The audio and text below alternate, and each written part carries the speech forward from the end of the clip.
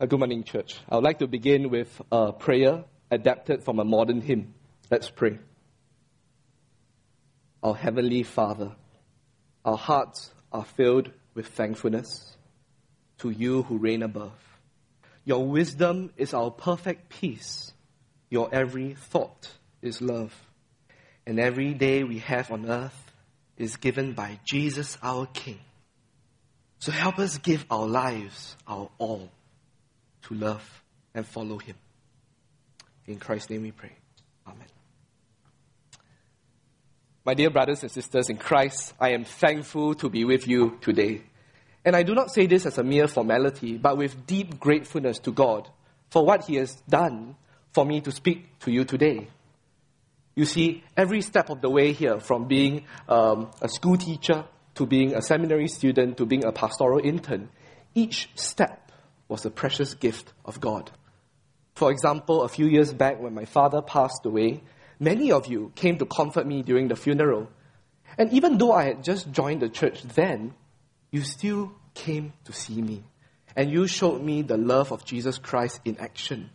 And I don't know whether you know this, but it was at that point of time that I started thinking about serving people with the gospel by going to seminary.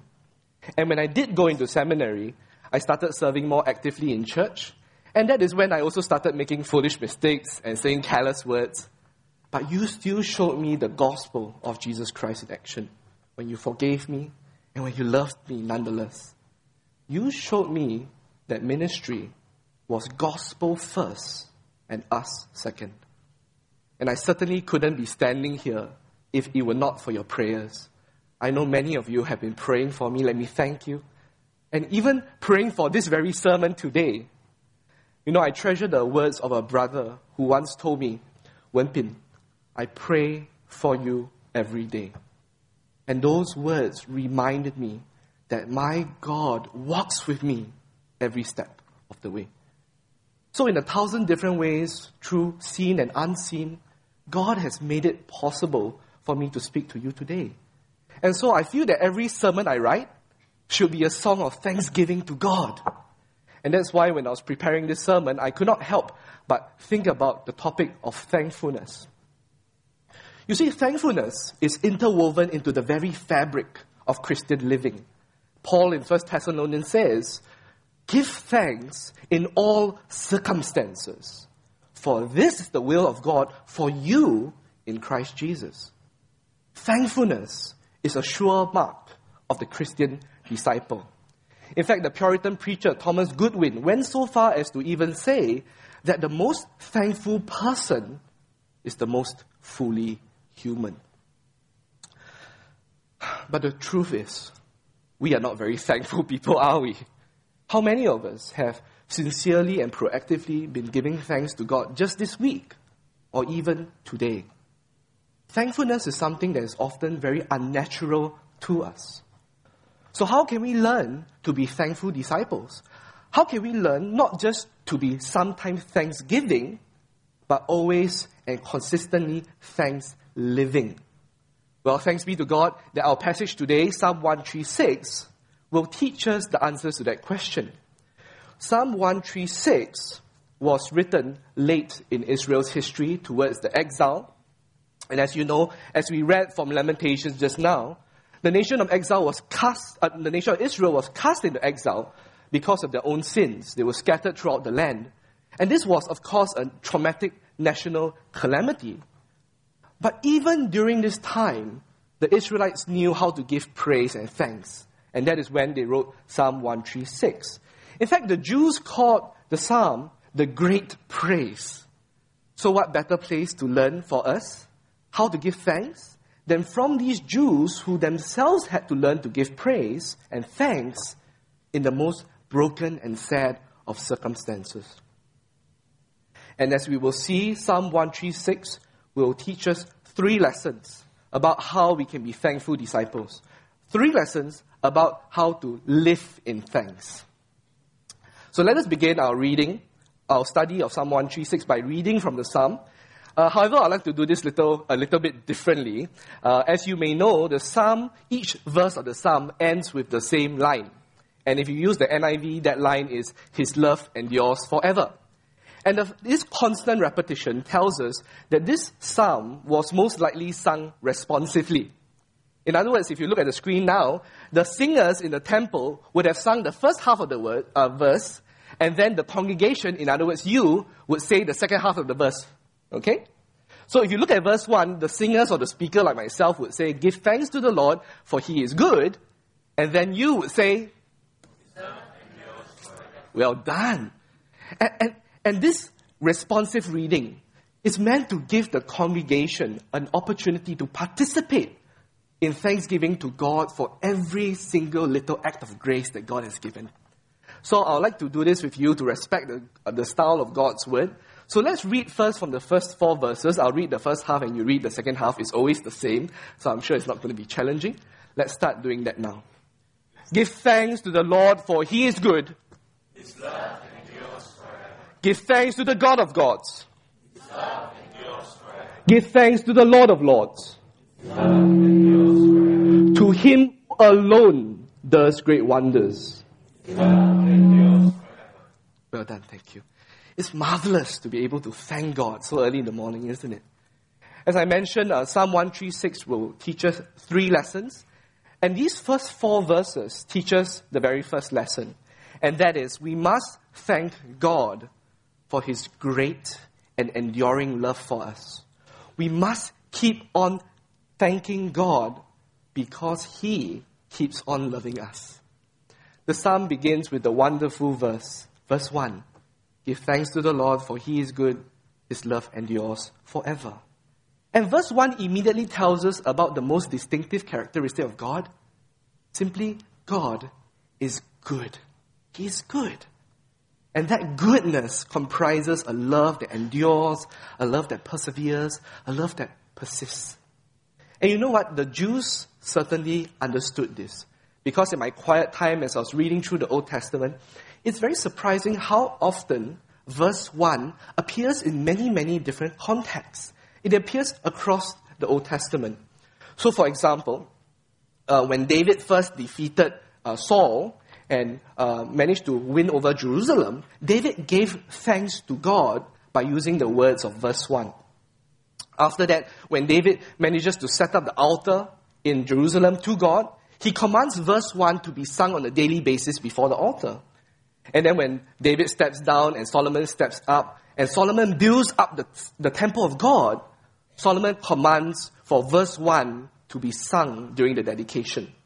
And many generations on, their descendant, King Jehoshaphat, when the nation of Israel was under threat by the surrounding nations, it is with the words of verse 1 that the king calls out to God for help with. And as you know from the reading just now from Lamentations, the nation finally falls because of its own sin. But even then, God promises the Israelites through Jeremiah that one day He will restore them if they humble themselves. And when they do that, they will be able to sing the words of verse 1 on their lips again. And we know that God fulfills this promise. Why? Because when the Israelites finally do manage to come back to the land, and when they do start building the foundation for the second temple, the words that they sing is the words of verse 1. And finally, when the second temple is completed, the psalms are sung again in the temple. And again and again and again, verse 1 is sung in all these different psalms in the Psalter. So you see, the words of verse 1, His love endures forever, they have followed the Israelites through their entire history. Because God's love has followed them throughout their entire history. And the truth is, God's love has also followed us throughout our entire history. God has walked with me every step of the way onto this pulpit. And in the same way, God walks with you from the moment you are born to this very moment and into the future. That enduring, that gracious, that persistent love is what you declare when you say those 4 words, His love endures forever. You know, you may have heard it said that a God who is loving but weak is impotent.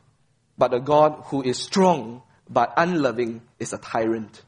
So I'm very thankful that verse 1 is then complemented by verses 2, 3, and 4, to show us that God is not only loving, but He is also almighty. So if you look at verses 2 to 3, you'll see that the psalmist calls God the God of gods and the Lord of lords. And this is just a Jewish way of saying most or greatest. In other words, God is the greatest God and God is the greatest Lord. He is the most divine and He is the most kingly. He is at the very top of the power pyramid. And this is reiterated for us in verse 4, when the psalmist says, to Him who alone does great wonders. Because it is God alone who operates at His level of power and majesty, but it is also God alone who persists and endures in loving us. And so the first 4 verses show us that God's love is both great and enduring. And that is why we must give praise. We persist in praise because God persists in loving us. Well, I've been speaking about God's love in fairly abstract terms, and that is because the psalmist himself has been speaking about it in abstract terms. But the psalmist is a master teacher, so after this, in verses 5 to 26, he starts to begin to talk about God's love in a very concrete fashion by talking about key events in Israelite history to show them concrete examples of God's love for them. And this brings me to the second lesson about thanksgiving to God. In order to motivate our hearts, our mouths, and our minds to give thanks to God, we must learn to see God's love clearly. We must learn to see God's love clearly in every facet of our life.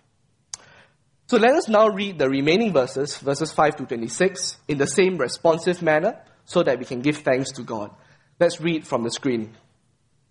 Who by His understanding made the heavens, who spread out the earth upon the waters, who made the great lights, the sun to govern the day, the moon and stars to govern the night. To Him who struck down the firstborn of Egypt and brought Israel out from among them with a mighty hand and outstretched arm. To Him who divided the Red Sea asunder and brought Israel through the midst of it, but swept Pharaoh and his army into the Red Sea. Could the slide slow down a little bit? You're one slide ahead. Thanks. To Him who led His people through the wilderness. To Him who struck down great kings and killed mighty kings. Sihon, king of the Amorites, and Og, king of Bashan, and gave their land as an inheritance to His servant Israel. He remembered us in our low estate and freed us from our enemies. He gives food to every creature. Give thanks to the God of heaven. You see, in these verses, we see that the psalmist lists the events that show God's enduring love in the entire sweep of Israelite history. And in this retelling of Israel's epic story, we can learn 3 more concrete ways to see God's love clearly. 3 more concrete ways to see God's love clearly. Could I go to the next slide, please? And now the next slide. The first way to see God's love is to recognize His day-to-day provision for us. Next slide, please. Like children who often take their parents' daily love for granted, my friends, Christians, we also often take God's daily love for granted. And that is why we need to deliberately learn to recognize God's love in our day-to-day situation. But you may be asking, how do verses 5 to 9, you can see them on the screen right now, How does God's description of the creation of the heavens and the earth, the sun, the moon, and the stars, how do these things show us God's daily provision? And in order to understand the psalm, we must come to this from the Israelites' perspective. We need to put on our Jewish glasses, so to speak. And we remember that for the Israelites, daily living would consist of two very important things. First of all, food, right? They are a farming nation, food. The second thing would be security. They are surrounded by enemies. These two things are very important for their daily living, both food and security. So first of all, food. If you look at verses 5 to 6, we need to remember that the promised land was very dependent on rainfall. Unlike a country like Egypt, which had a river that flooded periodically to water the crops, the Israelites did not have that. And so they had to rely on regular rainfall to provide them rain for their crops. And so they are very thankful when they look at verse 5 and they see that the heavens were created in understanding. It is God who created them in order so that regular rainfall comes down. And when regular rainfall comes down and waters the earth, the crops then grow and then they obtain food from the earth. So you see, the heavens and the earth are not merely scientific or material things like we normally look at them as, but they are also, to the Israelites, God-given sources for food. And that's why they're very thankful that God created them. Secondly, security, for verses 7 to 9. Remember that the promised land was surrounded by pagan nations that wanted to destroy them. And let me ask you a question. Who did these pagan nations worship? What did they worship? They worshipped the sun and the moon and the stars. And that's why in Deuteronomy chapter 4, verse 19, Moses says to the Israelites, and when you look up to the sky and see the sun and the moon and the stars, all the forces of heaven, don't be seduced into worshipping them. God gave them to all the peoples of the earth. So when the Israelites hear the words of verses 7 to 9 in Psalm 136, they would recognize that God was in control of the sun and the moon and the stars. In other words, God was in control of their enemies' gods. In other words, God was in control of their enemies. They would recognize that their loving God kept them safe and secure every day. And so in summary of verses 5 to 9, we see that the Israelites will learn to recognize in creation that God kept for them every day through food and security. But the question is, how about us? How about us? We do not now live in a promised land. We are looking forward to our promised land. But yet we can still train ourselves to give thanks to God by learning to see His grace in a day-to-day basis. For example, we could set aside a specific time at the end of the day, maybe 5 to 10 minutes, to go to the Lord in prayer, in reflection and in meditation, to think through the day, to identify very specific and special moments of grace that God has given us that very day. We don't want to forget these things. If not, we won't give praise for them. We can also thank God for all the things that we usually take for granted. Things like our health, our family, our job security, our church, our leaders. God gives us all these good things. And we can even do it in our care groups as well. You know, one of the challenges of Singaporean life is that sometimes you become so stressed that it's so difficult to see God working in your own life.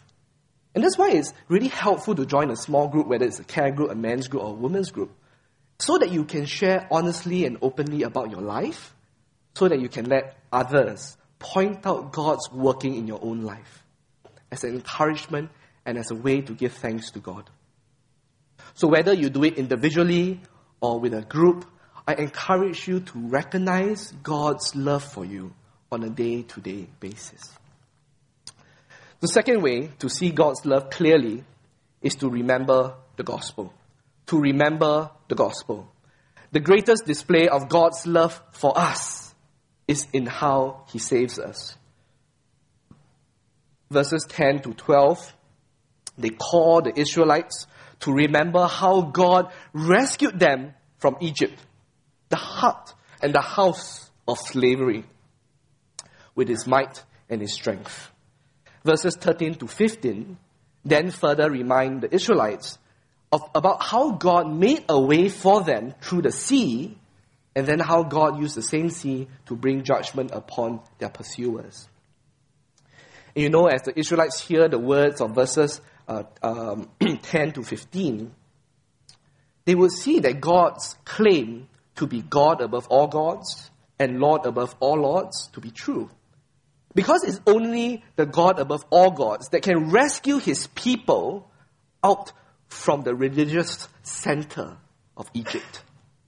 And it's only the king above all kings that can defeat Pharaoh. As you may know, Pharaoh is the king of the superpower of that era.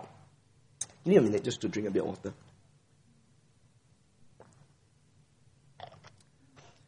And you know, the Israelites are expected to remember what God has done for them, even many generations on during the exile. Even during the exile, when they were scattered, they were expected to remember, and that's what the psalm is about. And God's rescue mission for the Israelites only foreshadows a much greater and bigger rescue mission for all of us. Because through our Lord Christ Jesus, we have been rescued from the slavery to sin and death. So how about us? How about us? Do we spend time remembering to give thanks for the gospel? Do we remember to give thanks on a regular basis for Jesus' life, his death, his resurrection? You know, for the last 2 weeks, Elder Jonathan and Pastor Arnold have been speaking about discipleship. So let me add a little comment about discipleship. I believe at the very heart of discipleship is thankfulness for the gospel. Thankfulness for the gospel. Why? Because if we fail to give thanks for the gospel, we lose a key motivator for us to want to follow Jesus. Thankfulness for the gospel is what fuels our desire to want to follow Jesus. Because it is only because we are thankful to Jesus for his sacrifice on the cross that we are willing to sacrifice our time, our money, our resources, our energy, and even our lives for him. It is because we are thankful to Jesus for his precious gift of the gospel that we cannot help but want to share it with others through evangelism or missions. And it is only because we are thankful to Jesus for how he saves us even while we were still his enemies that we are able to look our brothers and sisters in their eyes, those who have sinned and wronged against us, and forgive them, just as Jesus did. You see, thanksgiving in your heart translates to thanks-living in your lives. But if you do not give thanks, you may be tempted to say, Jesus, I'm thankful to you for, saving me, but why do I need to obey you or follow you? My friends, if you are ever tempted to do so, to speak these words, to think these words, to live these words, please don't. Please don't be an ungrateful person who fails to give thanks to Jesus for what he did on the cross for you.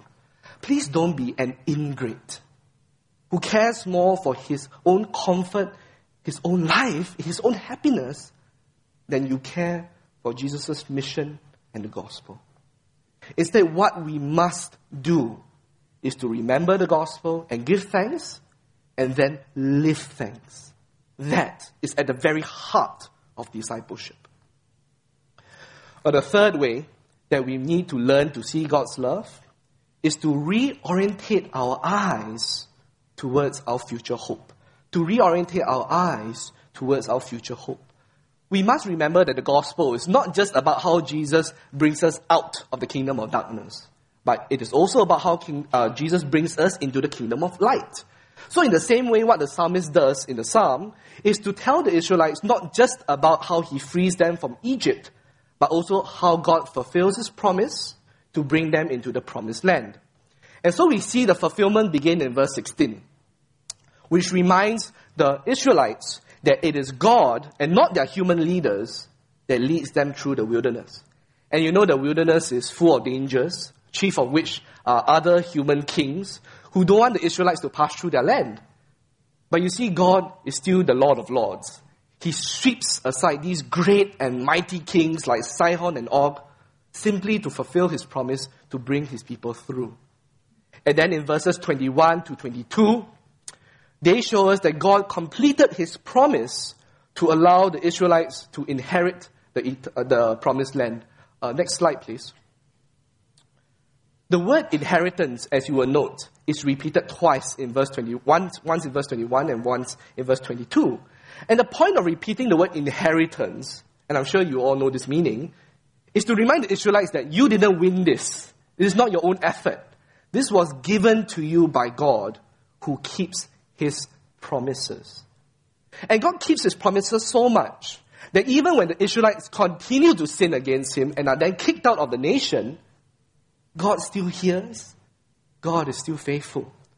So he still keeps his promises, as we can see in verses 23 to 26, that when the Israelites humble themselves, God frees them for their enemies. He brings them back into the promised land, and he again begins to feed them. This is the kind of God we have. All this history demonstrates to us that our God is a trustworthy God. Our God is a trustworthy God. So even though we are unlike the Israelites, we can't look at the ground right now and say, thank you, God, for this promised land. We can still confidently look into the future and say, thank you, God, for that sure promise of eternal life in resurrection glory. So in application, let me make another comment about how this applies to discipleship. I think Scripture teaches us that discipleship flows out of our hearts, particularly what convicts our hearts, what our hearts are passionate about. And how do you know what your hearts are passionate about? One of the best ways is to see what you give thanks for. Because we often give thanks for those things that we are most convicted about. So let me ask you, my brothers and sisters, what do you give thanks the most for? What do you give thanks the most for? For your own happiness? For your comfort? For your work or academic success? What do you think? Or do you give thanks the most for your future resurrection life?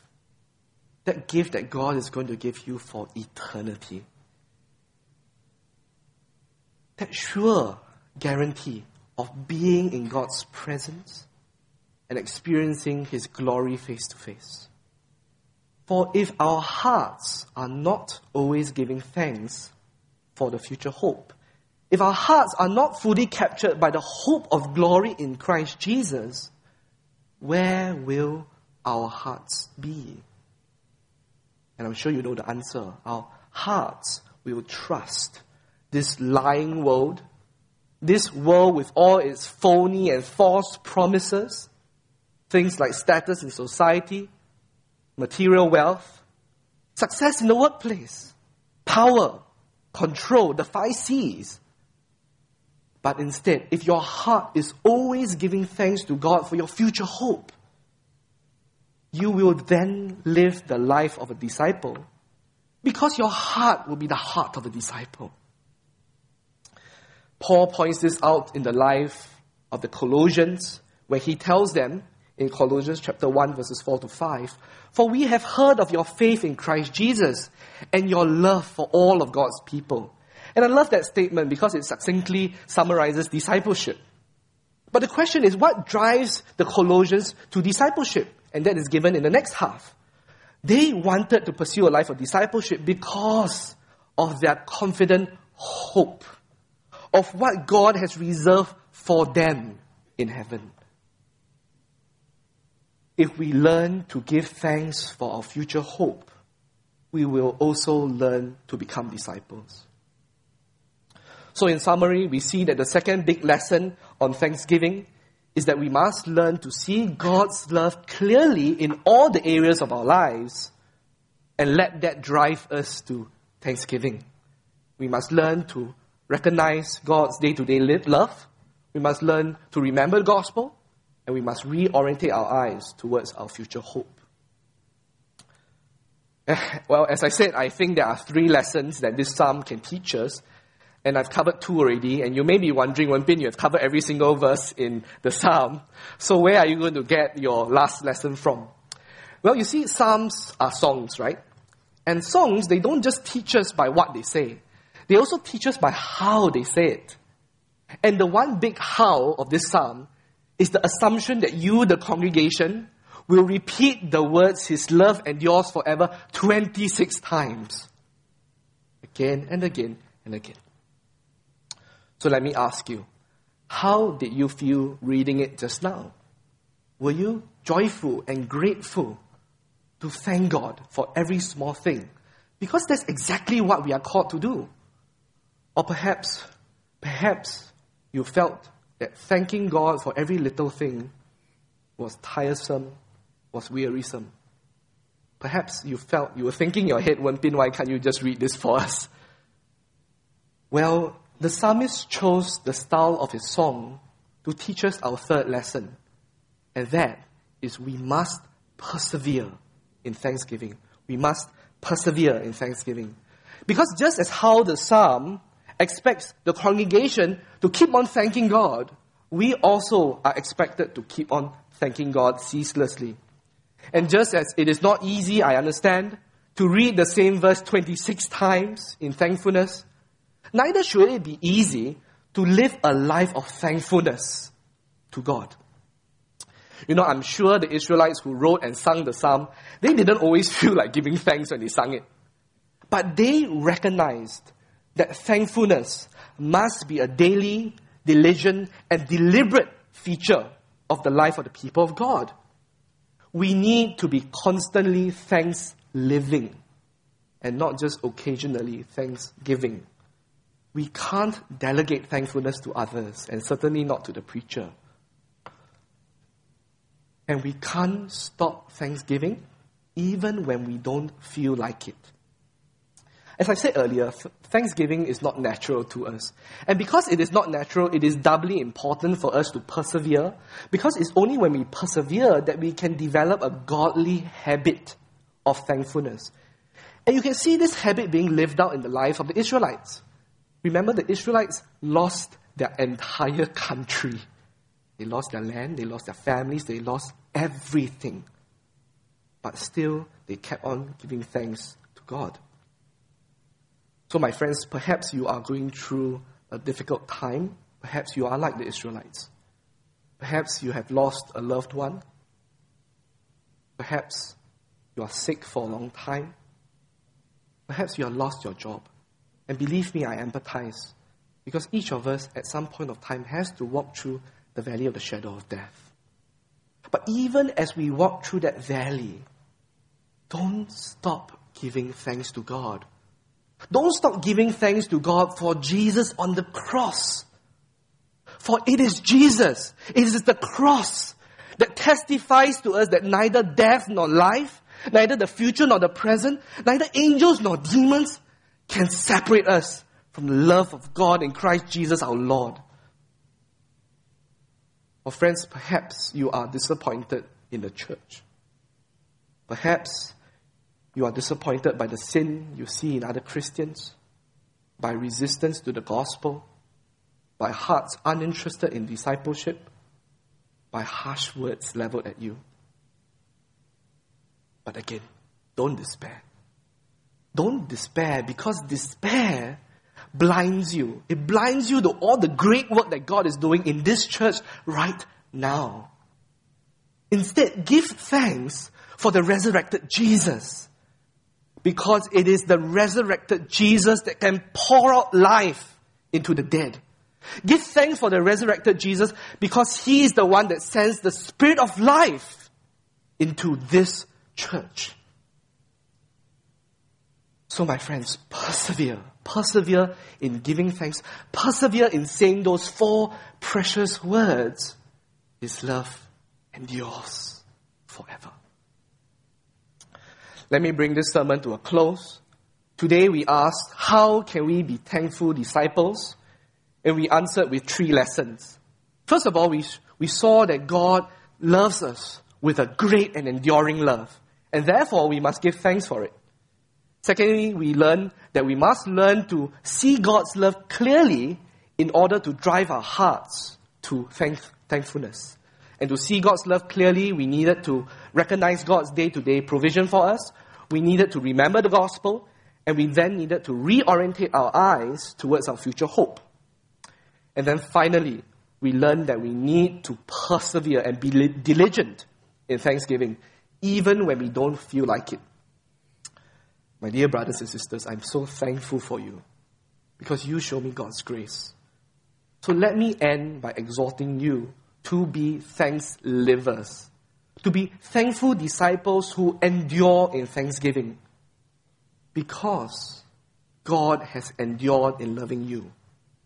We must endure in thanksgiving because God has endured in loving us. And that enduring love is seen most clearly in the person of Jesus Christ. As he endures every step, every nail, and every moment upon the cross for you. Endure in thanksgiving, for God endures in loving you. I'll now like to give you a moment to respond to God in prayer so that you can apply the things we have just learned. As you pray, let me encourage you to ask God to teach you and help us endure in thanksgiving. And when the time is up, I'll close this all in prayer. Let us go to the Lord in individual prayer first.